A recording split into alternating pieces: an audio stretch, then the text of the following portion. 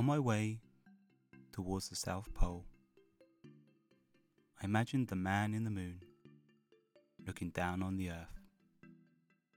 There wasn't a sound from our planet that was able to reach nearly 240,000 miles up to him. But he could see our planet and let his gaze wander far south. There, he saw a boy in a blue anorak, trudging further and further in across the ice,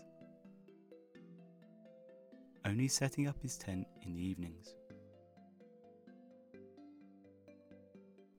The next day, he would emerge from the tent, and the ritual was repeated. The man in the moon watched the boy head in the same direction week after week. He must have thought the boy was nuts.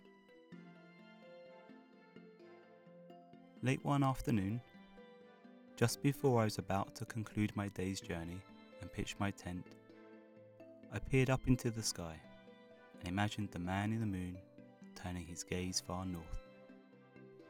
Far below, he could observe thousands, if not millions, of people leaving their tiny houses early in the day, only to sit in traffic for a few minutes or an hour, as if in a silent movie.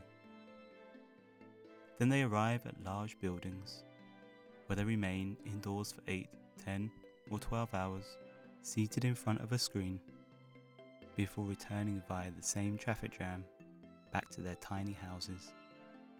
At home, they eat dinner and watch the news on TV at the same time each night, year after year. The only difference over time would be that some of these people, perhaps the most ambitious of them, would move to a slightly larger house to spend their nights.